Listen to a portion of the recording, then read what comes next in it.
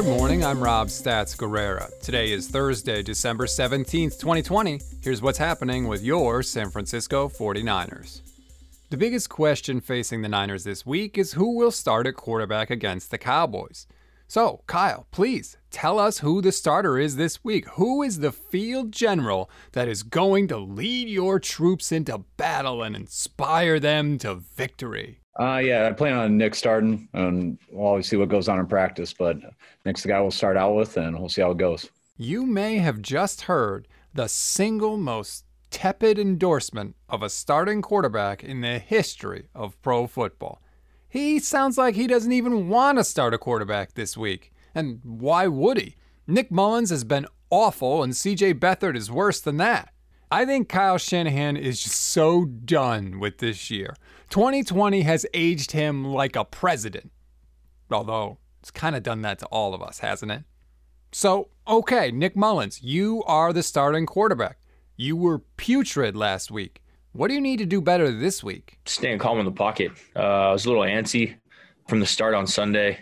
So just staying calm in the pocket. I think that's the biggest thing. If I stay calm in the pocket and go through my reads, then everything else takes care of itself. And so that's one thing that I'm going to focus on this week. Being jumpy before the ball is even kicked off? Yeah, that's not a good sign. You know what that says to me? That says Nick Mullens spent all week last week watching Washington's defensive front on film and was pooping his pants like Lamar Jackson on Monday Night Football. That doesn't exactly inspire confidence from the coaching staff and the teammates around you. Last one from Kyle Shanahan, and this just got me mad. The 49ers opened the practice window for George Kittle today to come back from his broken foot.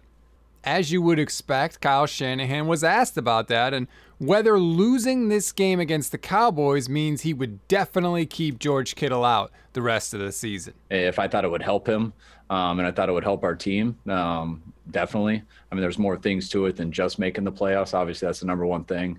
But it would have to do with what George, if he's risking anything, then it would be an easy decision. I mean, we wouldn't even think about it.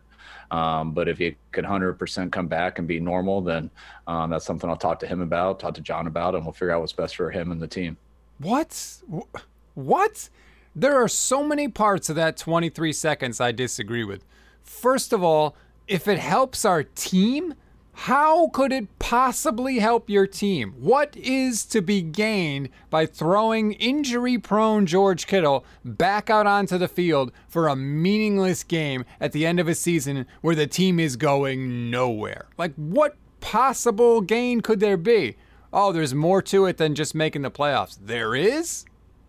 What is that exactly, Kyle? That should have been the follow-up question. What the hell are you talking about? And is he risking anything? Of course he's risking something. The second he steps over the white lines, he's risking something. Everybody out there risks something. I mean, that is just a crazy statement from Kyle Shanahan. And I know he's probably talking about risking re-injuring the foot or making it worse, but that's not the only part of George Kittle that can get hurt. He's already playing with a torn labrum in his shoulder that no one seems to remember. Why would you throw him out there, especially after you just saw Deebo Samuel come back last week and get hurt after one play? I hope he was just taking crazy pills or something. Like, somebody needs to stop that right now. And he said he would talk to John Lynch. It's not John Lynch because Kyle Shanahan is John Lynch's boss. Like, maybe it has to be Jed. Somebody needs to protect Kyle from himself. Maybe Jed just needs to say, look, Kyle, you're the man. You're great, and you know I love you because I just gave you a brand new deal when you were halfway through your old one. But I also gave George Kittle a new deal, and he's making a lot more than you are. And I make a lot more than both of you. He sits. Maybe Jed needs to do that, and maybe you might not like it, but there cannot be George Kittle on the field at any point the rest of this season. We always give you something to read, something to watch, and something you might have missed. Something to read on this Thursday. If you were wondering who the Niners could get to replace Robert Saleh as defensive coordinator next year, please check out Kyle Posey's article on Niners Nation right now about 6 potential candidates for the job. there are 2 names on the list that I would be over the moon for if they hired. You can always go to NinersNation.com for the latest news and updates, but not now. This is our time.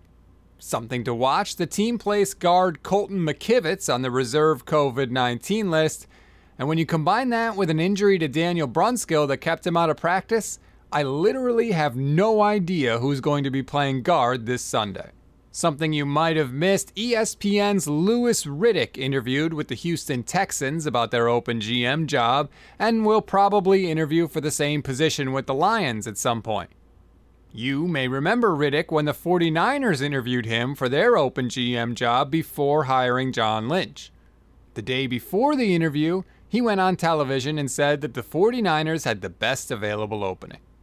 The day after he didn't get the job, he went on television and said the 49ers had the worst available opening. And I'll never let anyone forget it. That's it for today's Stats and Eggs. Please give us a 5-star rating and a good review on iTunes. I promise you it really helps a lot. You'll get all the great shows we do, including the Gold Standard podcast with myself and Levin Black, which drops later today. I'm Rob Stats Guerrera. We'll talk tomorrow.